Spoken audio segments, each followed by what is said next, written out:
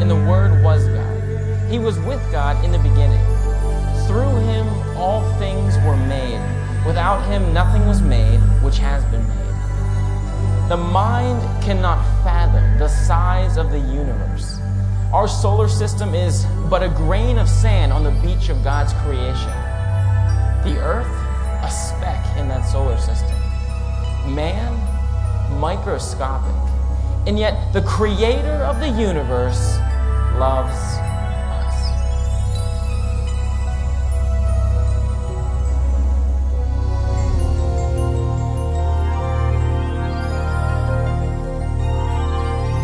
God of wonders beyond our galaxy, you are holy.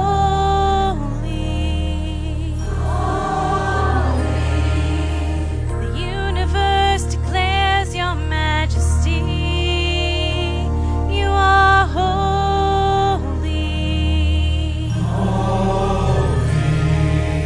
Lord of heaven and earth.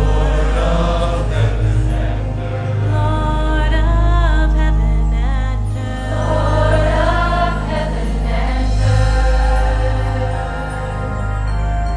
When I consider your heavens, the works of your fingers, the moon and stars, which you have set into place. What is man that you are mindful of him? The Son of Man that you care for him. 2,000 years ago, our Creator stepped into time and experienced humanity with all of its pain and fear. The Word became flesh and dwelt among us. He came to save us. The God that created a universe that spans billions of light years wide made himself vulnerable to a creature that's almost too small to contemplate.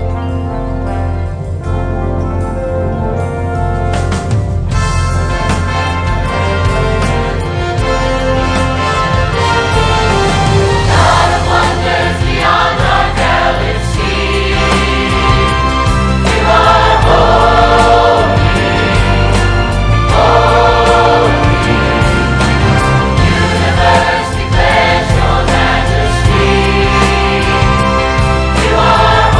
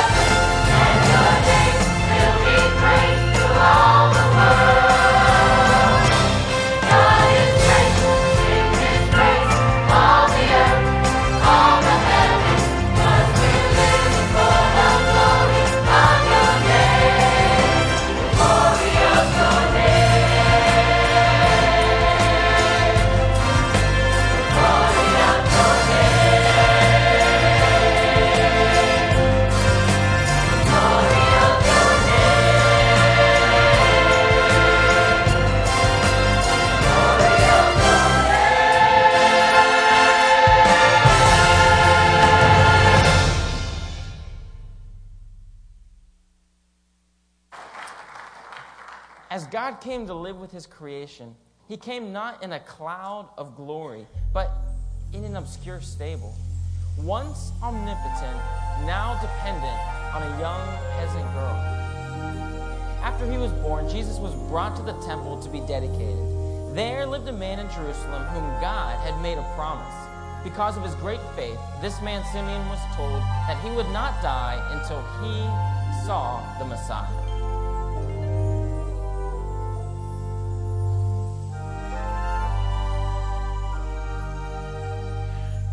I've just seen Messiah. He was at the temple this morning, a baby, just days old. I felt it in my spirit before I even saw him.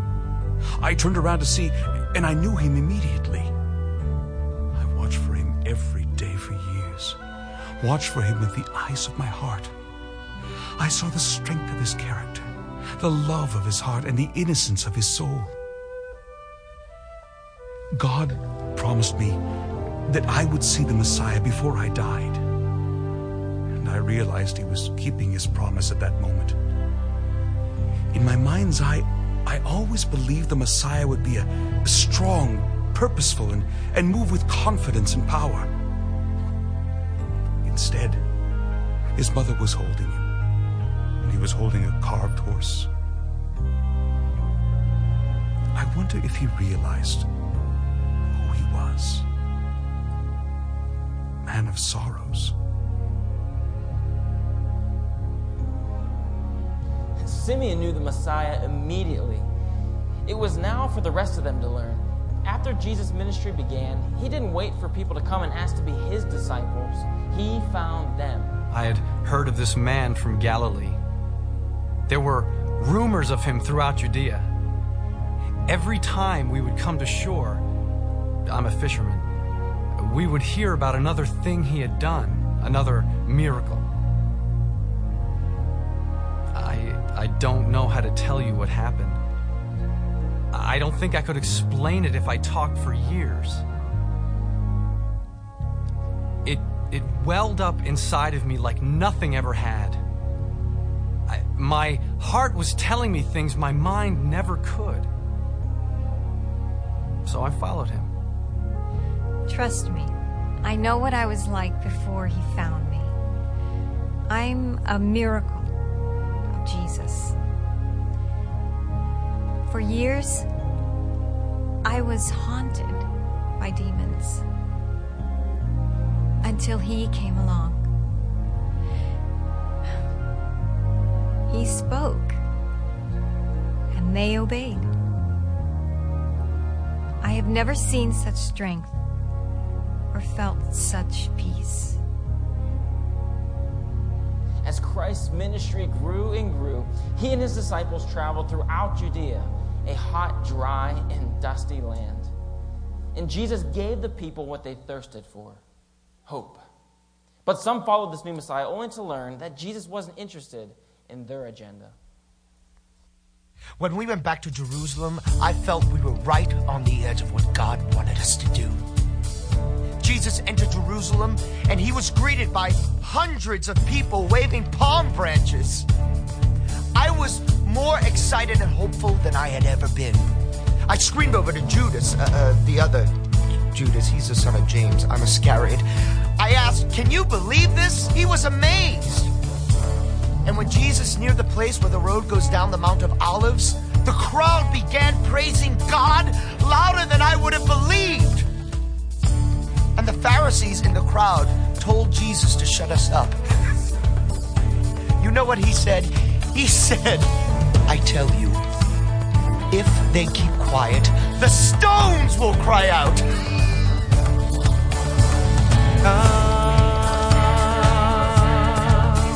To bring light into the darkness. He has come to bring freedom to the captives. He has come to restore the brokenhearted. It's time to proclaim.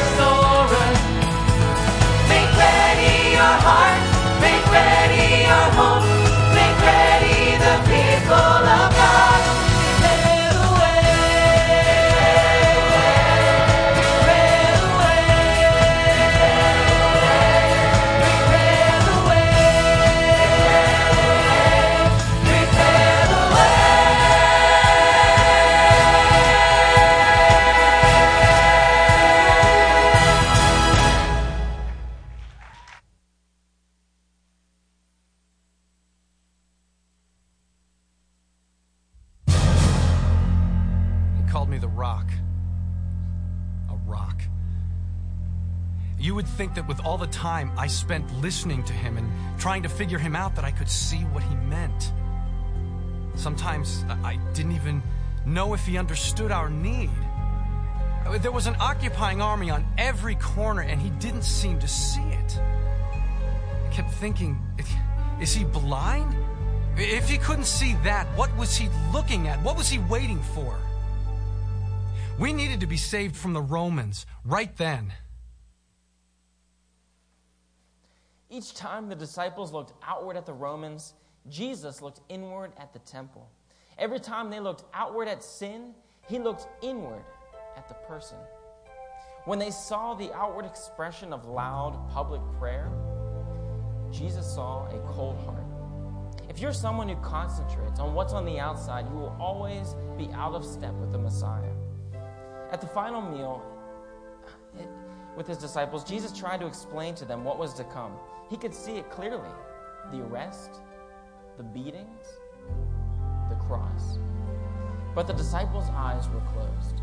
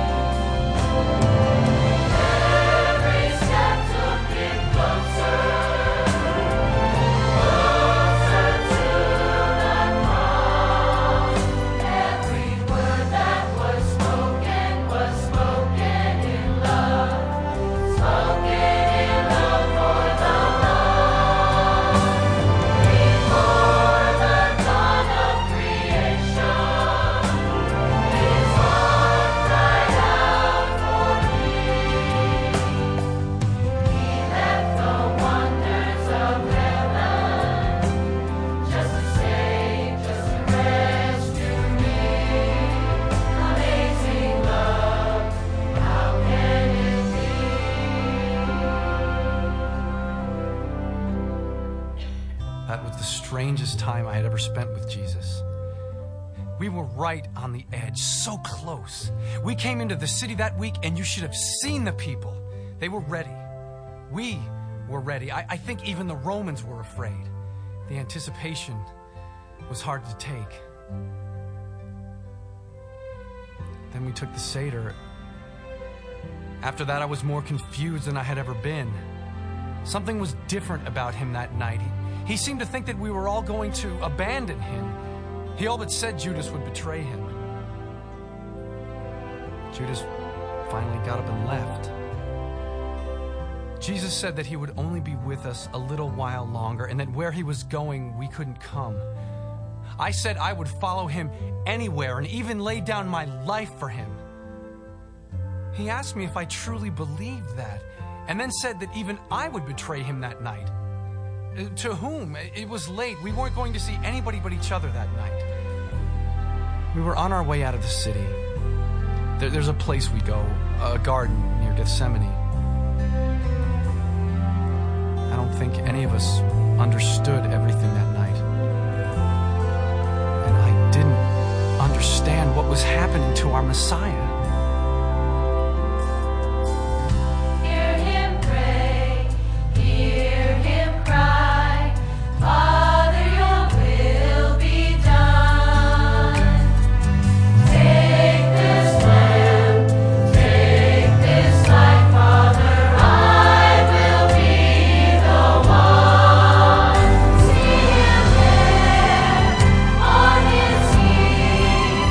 Crying out.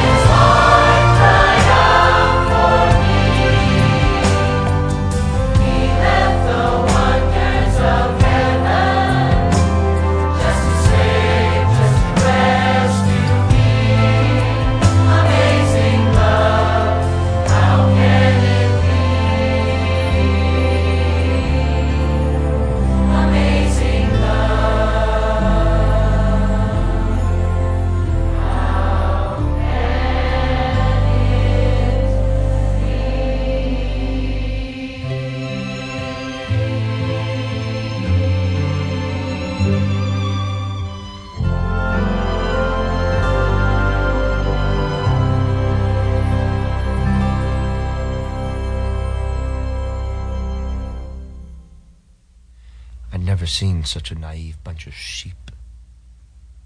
I was like them. Then what Jesus was doing didn't make any sense. Now I've realized.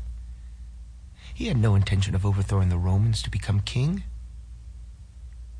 He had no political ambition, no drive. He was pandering to the wrong people. He spent all this time with the poor, the obscure, and the lame. That was a dead end.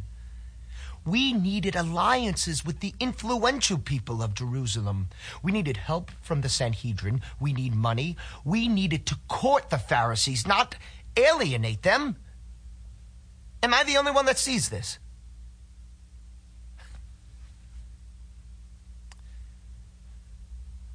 But I solved all that tonight. Money, influence, and power. Now we're ready for the real Messiah. You know where Jesus was taking the group? To a cross for each of them. Not me. Indeed he was. He was leading himself to a cross that would save every one of them. Every one of us. Judas' sin was no different than any of ours.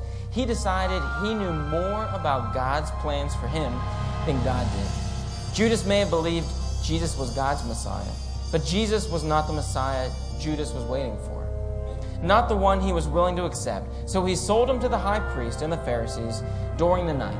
Judas led a detachment of soldiers and some officials to the Garden of Gethsemane, where the disciples were caught off guard and surprised, but Jesus wasn't.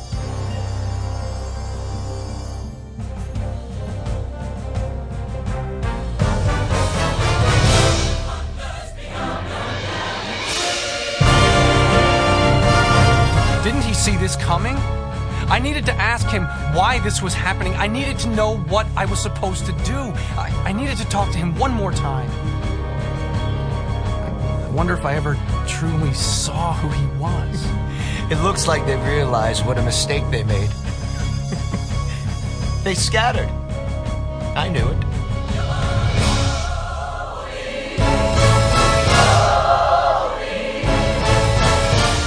It worked. He's gone. Now I have the money we need. But nothing to use it for.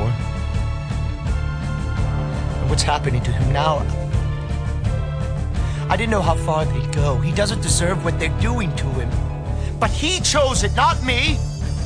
I'm not responsible for his actions. This was going to happen. I didn't cause it. At most, I just sped it up. Lord of heaven and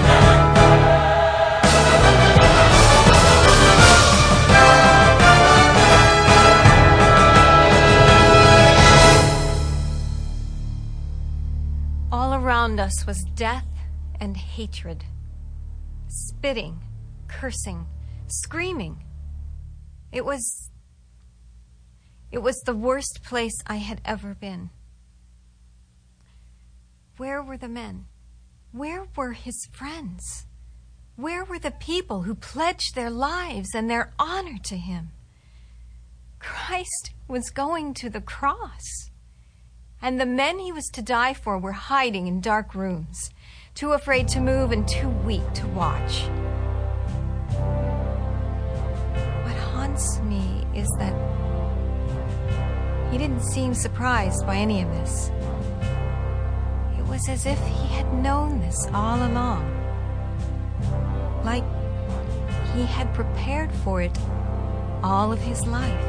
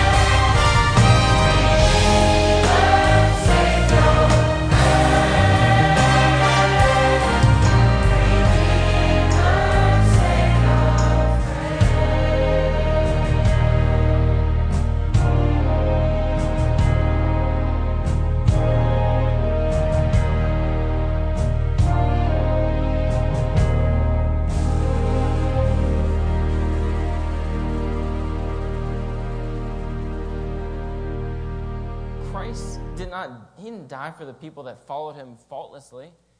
There aren't people like that. There never have been. Like the disciples, we've been afraid. We've been weak. Yet Christ died for us, the sinful, the rejected, and the heartless. Christ died for the soldier who whipped him in Pilate's courtyard. Christ died for Pilate. This is love, that we loved God, but that we loved God, that he loved us and sent his Son as an atoning sacrifice for our sins.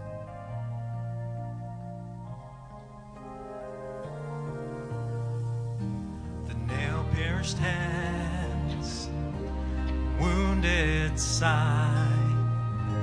This is love. This is love. A holy one was sacrificed. This is love. This is love. I bow down to the Holy One. I bow down to the Lamb.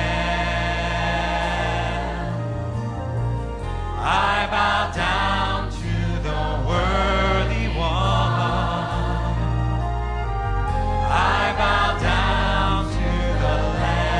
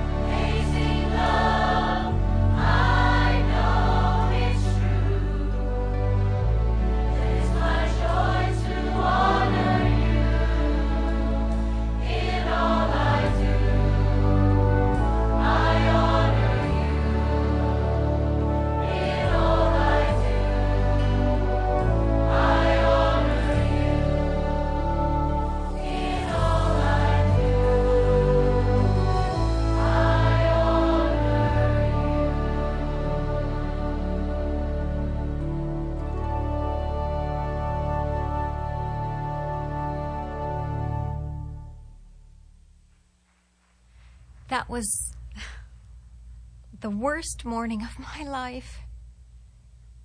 Everyone was gone.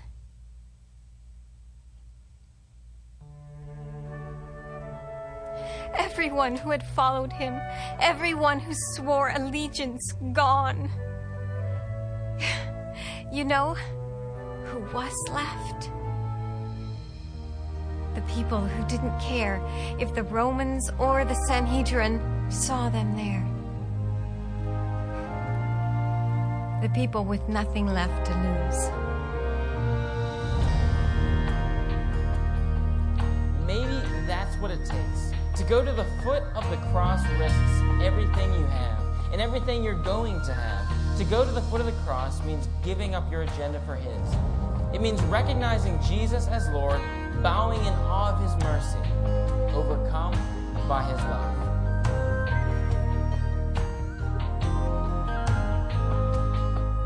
Beneath the cross of Jesus, Lord, I would spend my days in the shadow of the one who ransomed me.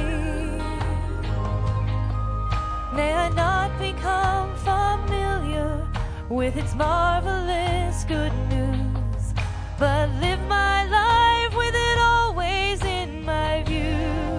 At the foot of the cross, Lord, I bow down and worship, overcome by so great a love. At the foot of the cross, I will cherish all your mercy, all your goodness, your wisdom, your power. At the foot of the cross,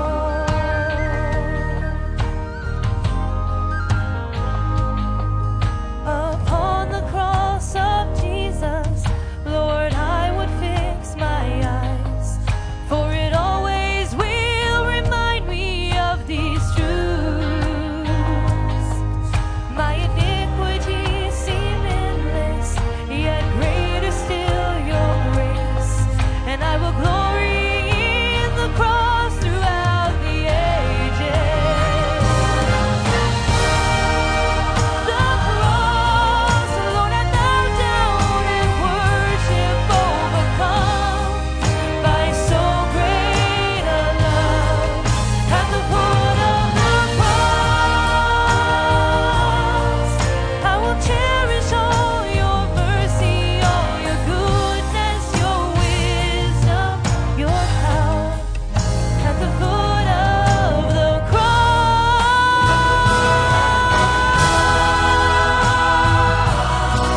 Lord, I bow down and worship, overcome by so great a love. The cross, Lord, I bow down and worship for your goodness, your wisdom, your power. At the foot of the cross, at the foot of the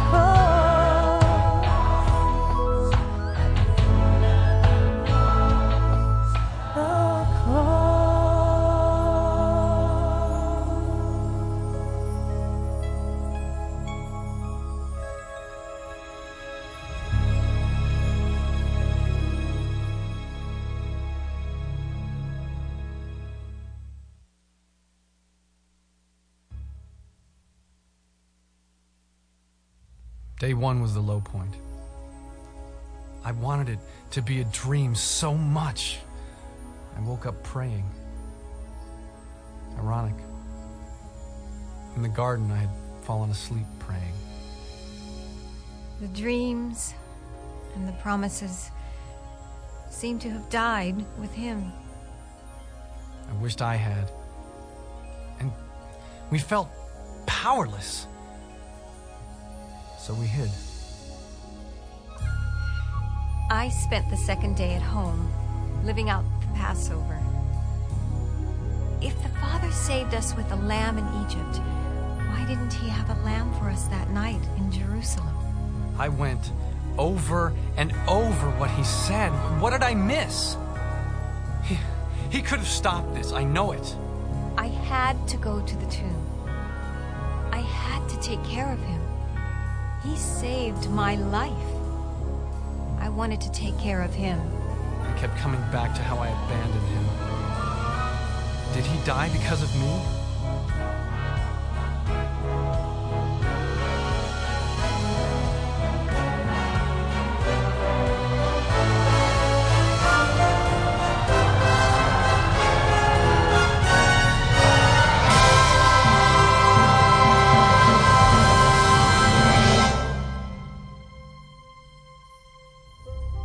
Someone woke me by pounding on my door at dawn. At first I thought it was the temple guard or the chief priests. I could hardly breathe. But it was Mary Magdalene, and she was screaming. He's gone! He's gone! I told Peter over and over. I don't think Peter believed me. Her eyes were lying to her. She said she had met an angel. But it wasn't my eyes that convinced me. I knew it in my heart. I was beginning to understand. I was beginning to see with my heart, with the eyes of faith. Jesus had healed another blind person. My Redeemer was alive!